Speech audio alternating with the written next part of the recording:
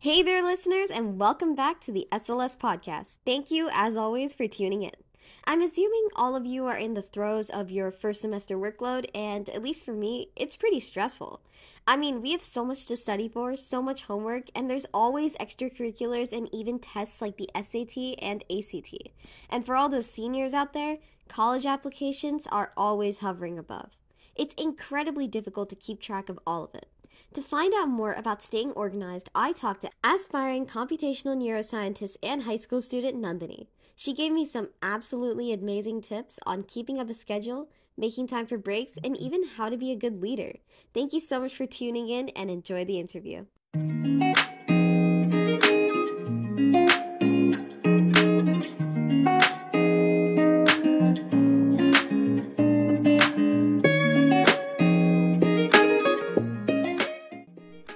So I'm just going to start off by asking you, tell me a bit about yourself. So what activities and extracurriculars do you do inside and outside of school?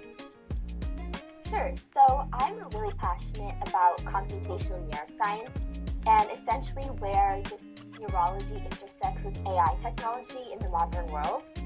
So I like to get involved with a lot of science and competitive extracurriculars and also focusing on service too because that's equally as important. So yeah, I would say I'm pretty involved with competitive clubs like Science Olympiad, Science Bowl, USA Biology Olympiad. And then in terms of service, I'm actively involved in the task service organization, which I actually led this year, where we went to elementary schools and presented science lesson plans to them. And I did an internship with Port Raleigh this year, where I had the chance to organize a town-wide event that supported food insecurity. Those are all really amazing, and that's a lot of competitive clubs, which kind of goes right into my next question. How do you make sure to organize your time between academics and extracurriculars? For sure. So I would definitely say my biggest tools are planners, to-do lists, all that organizational stuff. Like, I could not live without my planner. It's definitely a great way to just block out time for either studying for a test or completing some tasks or an extracurricular. And my biggest tip in terms of actually allowing a planner or a to-do list to be effective is to be realistic with yourself.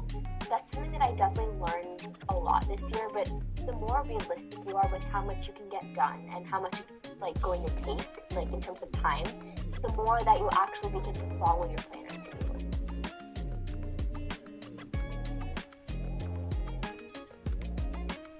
Yeah, totally. So I think one thing that's really hard for a lot of students, and especially I think just students who we reach out to as students, is sort of making that first step towards starting to plan.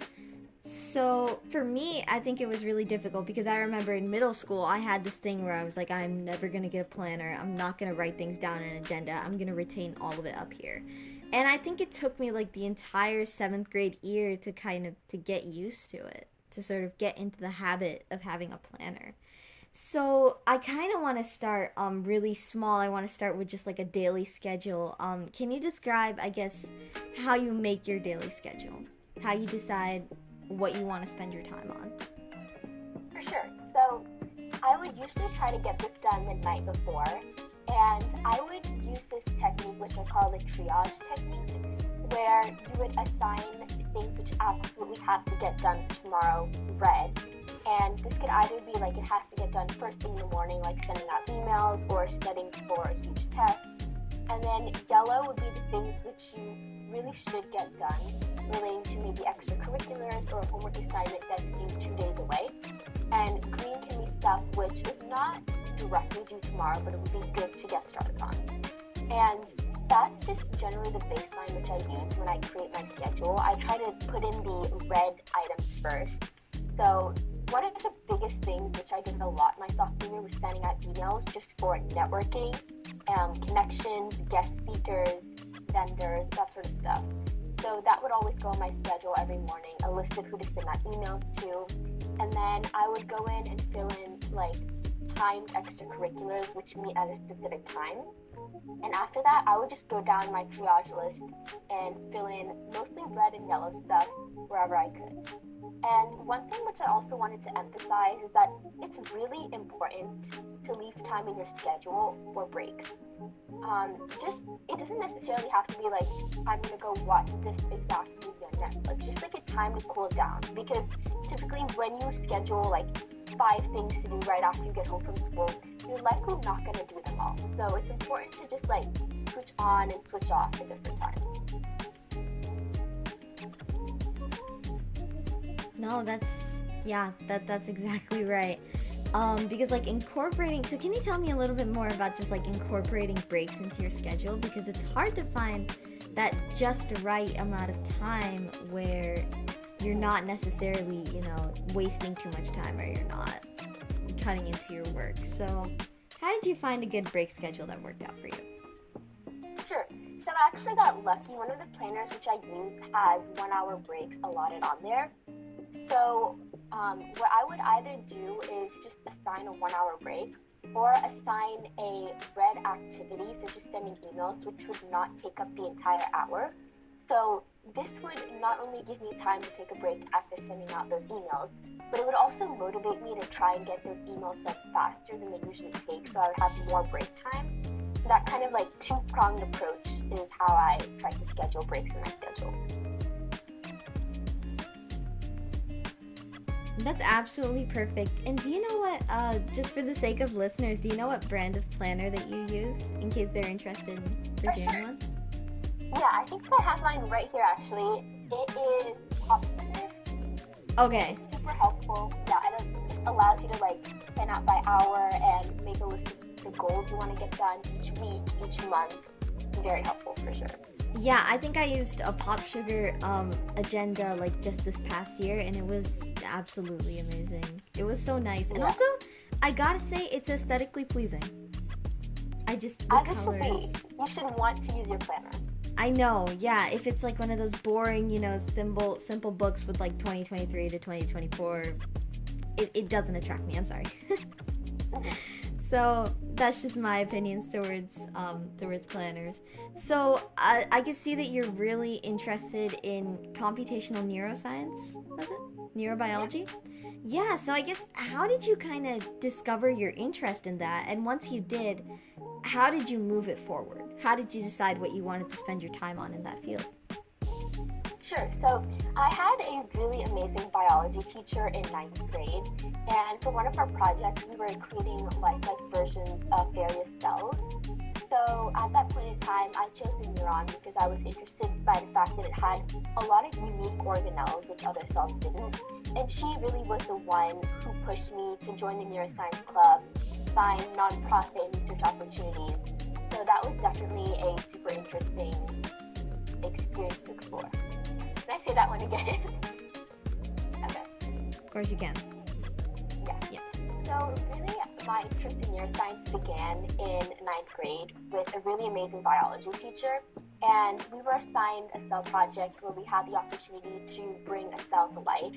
I was personally drawn to the neuron because of its very specialized organelles, and the fact that things such as a dendrite or an axon, you couldn't find that in a red blood cell, for example. And she really was the one who encouraged me to seek out different opportunities like the neuroscience club, service, research, etc., and just pushed me on that path of exploring neuroscience. That is really amazing. And I guess once you sort of discovered that interest, how did you find out which clubs put it into action? Sure. So our school actually had a neuroscience club, which is my first attempt at exploring neuroscience. And then I would definitely say that having a large network is really key for finding those specialized opportunities that you want. I'm a pretty active member on Instagram because the clubs which I lead just put out a lot of information on there. So I heard about the Dive into Neuroscience nonprofit organization activities in there, and that's something which I also pursued. So definitely being connected with people in your school environment, whether it be peers, teachers, etc., really helps you to find those specific opportunities that you want. That is really cool. And I guess for students, how can we build those connections? How can we form those connections with other people? What's your number one tip? So I would say that there's two really important factors. If you're looking at peers, the main thing which you want to focus on is just being a social and outgoing person. Like, if you see someone who you really enjoy, okay. So my biggest tip would be just approaching networking differently when it comes to peers and when it comes to adults. So with adults, it's really helpful to have a LinkedIn, a resume, and especially with teachers, if you're interested by something which they taught and you want to ask them more questions, shoot them an email or stay for office hours and talk to them about what they do and if they know of any opportunities. With adults and people experienced in the field, just really showing your enthusiasm and interest is what allows you to make connections. And with peers, it's pretty much the same. You just want to find people with similar interests and even people with different interests who can expose you to like different opportunities that you may have not thought of before. And it's all about being social, going up to people. Like, for example, if you liked one person's presentation in your biology class, go up to them after class and ask them, it's super cool that you're interested in this field. How do you carry this interest forward? So definitely just reaching out to people is the key thing. Yeah, no, for sure. I think just the networking process, there's no specific laid out steps for it. And I feel like the problem with that is that at a certain point in high school, we're sort of expected to know how to network. It's like, oh yeah, you need contacts for this, you need contacts for that. But exactly. How? So thank you so much for laying it out, just in clear steps, because that not only helped our listeners, that helped me. Yeah, so, of course. Yeah. Thank you so much.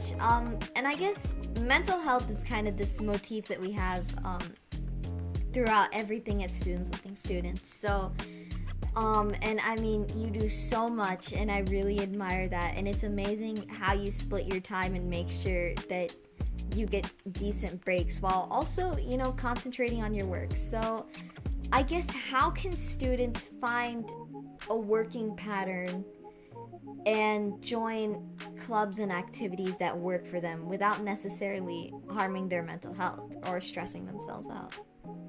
That's a really great question, and I actually do want to talk about two various approaches. Firstly, passion is really the main thing which I guess prevents you from allowing your mental health to be like as effective when you get involved in a lot of things.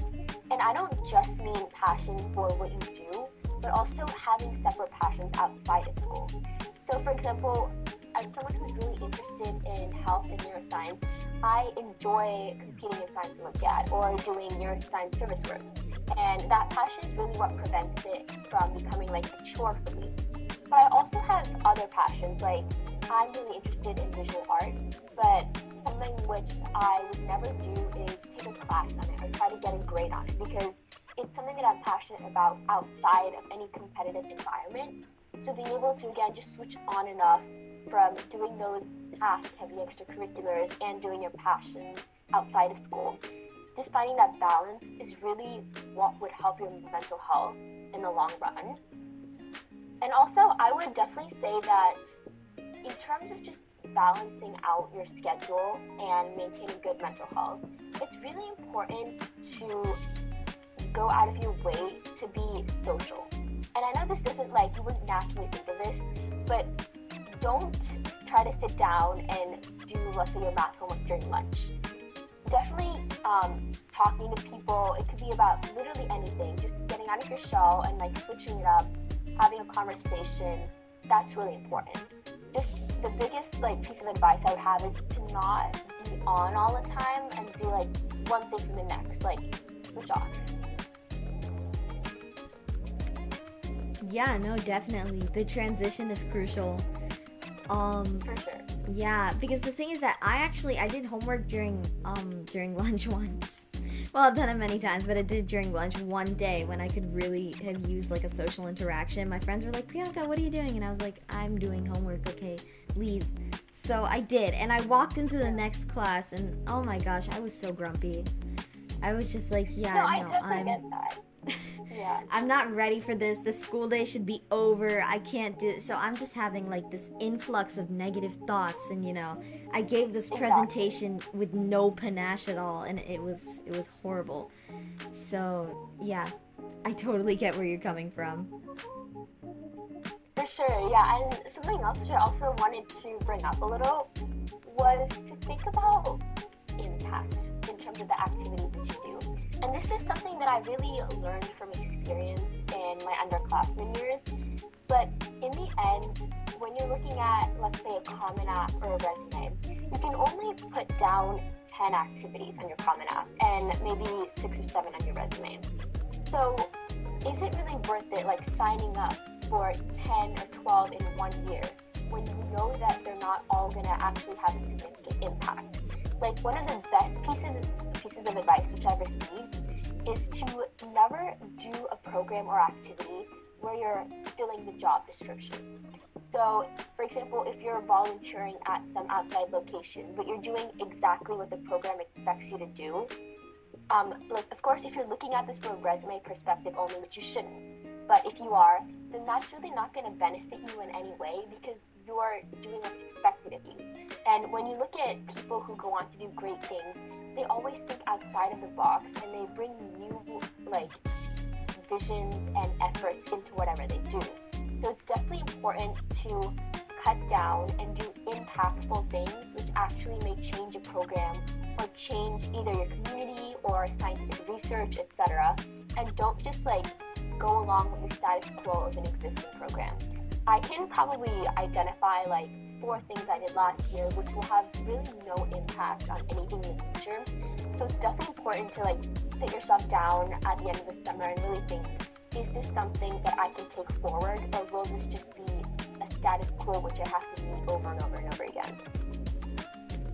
No, thank you so much for saying that, because I feel like a lot of people nowadays in high school, and I noticed this also at SLS, is just, this idea that everything you do has to count towards a resume. There's like some sort of secret formula and you have to follow it in order to have the most successful future. But I feel like when I look at different examples of people from my school who got into wonderful universities and didn't follow like a set formula, that's not true. I think I walked into freshman year and I was like, okay, I need one competitive club, I need one this club, I need one this club, I need to go out and do this, I need to go out and do that. But then like halfway through freshman year, I was like, is any of this even gonna add up? So, thank you so much for putting it in words that I couldn't. Of course, yeah, that's still something which I'm like working on learning. I definitely did load up on extracurriculars a lot, and I'm trying to just like switch my focus and figure out the impact and the benefits. And of course, I do agree with what you said. You should not do everything for a resume. It's really not going to benefit you or anyone else.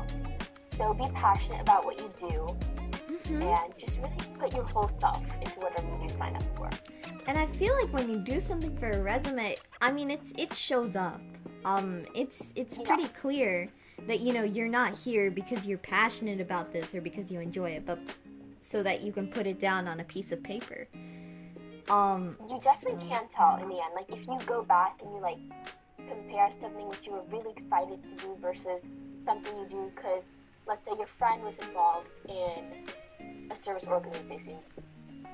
So let's say your friend was involved in a service organization, and that's why you decided to join it as well. Like, you can tell where your passion really extends to, because you'll see how that activity will have an impact not only on other people, but also yourself.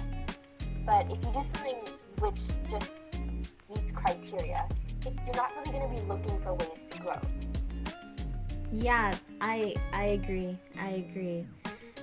It's definitely so odd because at the end of the year, in freshman year, I kind of looked back and I thought to myself, like you said, like, what am I excited to continue next year? And there were like, just 5 activities there. I was like, oh my god, I'm so excited to do these. And then the other few I'd done, I was like, I guess I have to, but then I was like, wait, I don't have to. Yeah, exactly. So that's just the kind of psyche. So I'm gonna shift the lens a little bit, and I understand that you lead multiple clubs and you have a lot of leadership experience. So I guess to you, what does it mean to be a good leader? That's a great question. So I really have like three pillars, which I like to call the three P's, and they are preparedness, putting yourself in other people's shoes, and persevering. And I'm going to talk a little bit about each one of those. So in terms of preparedness, being in a position where you lead a club, you really have to plan ahead and also expect the unexpected at the same time. So one of the things which I did for a couple of the clubs which I led this year was I sat down in August and I made a list of every meeting which we were going to have, the date, what we were going to do at the meeting, and what I needed to do to prepare. And I just had this like 4-page master document, and it was so incredibly useful because that way I didn't have to spend like 4 hours per week figuring out what I wanted to do at the next meeting. I just had to like make the presentation or make templates for people to use. So really being prepared helps. And also the second part of that is just expect the unexpected. Like, you know that sometimes, let's say someone may not show up at a presentation or they forgot extra materials. It's great to just anticipate how like large scale things you do in clubs, such as presentations or competitions, may go wrong, and just have a backup plan because it will definitely come into use. Things change just on the fly, so it's important to figure out what you're going to do. Like, let's say if one group member isn't able to make it to a presentation, or they run out of materials in the middle of the presentation, have some extras, or talk to the school beforehand to have some extras set up for you. That is definitely the number one thing which characterizes leadership. And the second one, which I wanted to talk about, was putting yourself in other people's shoes. So I wanted to emphasize a lot in some of the clubs I ran was that this is a club led by a high schooler for high schoolers. Even though we are meeting this quota of things to do and opportunities to explore, I understand that you're overwhelmed because I'm overwhelmed too with all the classwork, all the things we do outside of school, sports, extracurriculars. So it's really important to just like hit that home that when you're a leader, show the people you're leading that you understand them and you know what they're going through, and also accommodate based on that. Like, I really shifted the focus away from one of the clubs I ran, the Genetics and Heredity Association, from outside of school research projects to doing more things during connectivity that were still engaging. Like, for example, at the beginning of the year, we had a literature review presentation where we met with researchers, except the majority of work for that research project was done outside of school. And that sort of worked at the beginning of the year, but later when we had an internship with like a genetics nonprofit, I kept that entirely during connectivity, because you know that AP exams, finals, all that stuff is going on. You really just want to understand what your members are going through, and that just gives you the tools to lead better. And the last thing I'm going to hit really heavy on this, persevering. It is incredibly hard to put yourself in a position where you lead over other people and are held accountable, and nothing is going to go as you expect it to. Again, like the key message from this.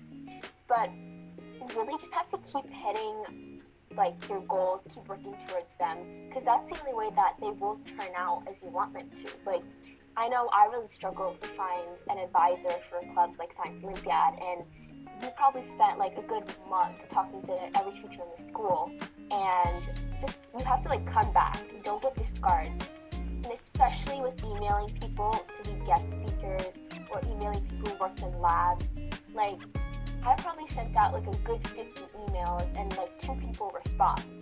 So you just really have to keep working towards it. Don't get discouraged. Have your goal in mind and make like an actionable plan which will help you achieve that goal. And those are the 3 things which really define leadership for me. Wow, all of those are really inspiring. I think I especially really liked that you have to put yourself in other shoes. Because I think when you're becoming a leader, everyone is kind of like, okay, well now I'm, I have to lead others. I'm sort of up there. I have a better grasp. But sometimes that's not necessarily true. Yeah, exactly. Like, you can learn from your peers, and your peers and their feedback actually make you a better leader. And one of my favorite sayings is, lead with compassion, not authority. Because you may necessarily have not been put in that leadership position because of being better than everyone else, or like being selected. But like, being in that position of power allows you to consider other people's factors and sort of mesh together your own experience with their experiences too. So it's really important to just get to know the people you're leading, and that is pretty easy in a high school setting because maybe your friends join your club, and like, you might hear them ranting to you about like an essay that's due in a history class.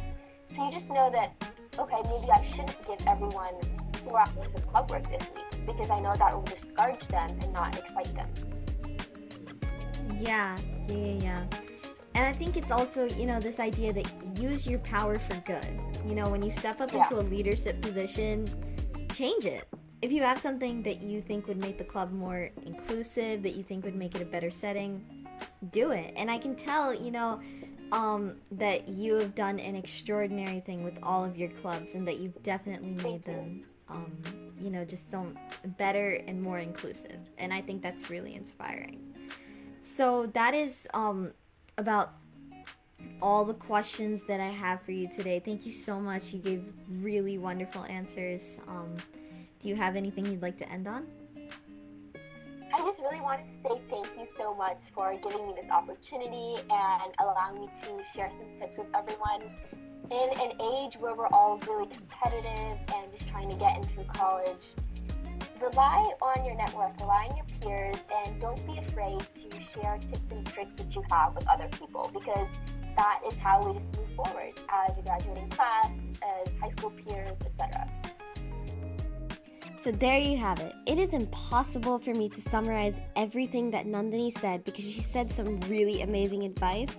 But all I can tell you is stay on top of things and make sure to be organized. Thank you so much for tuning into the SLS podcast. See you next time.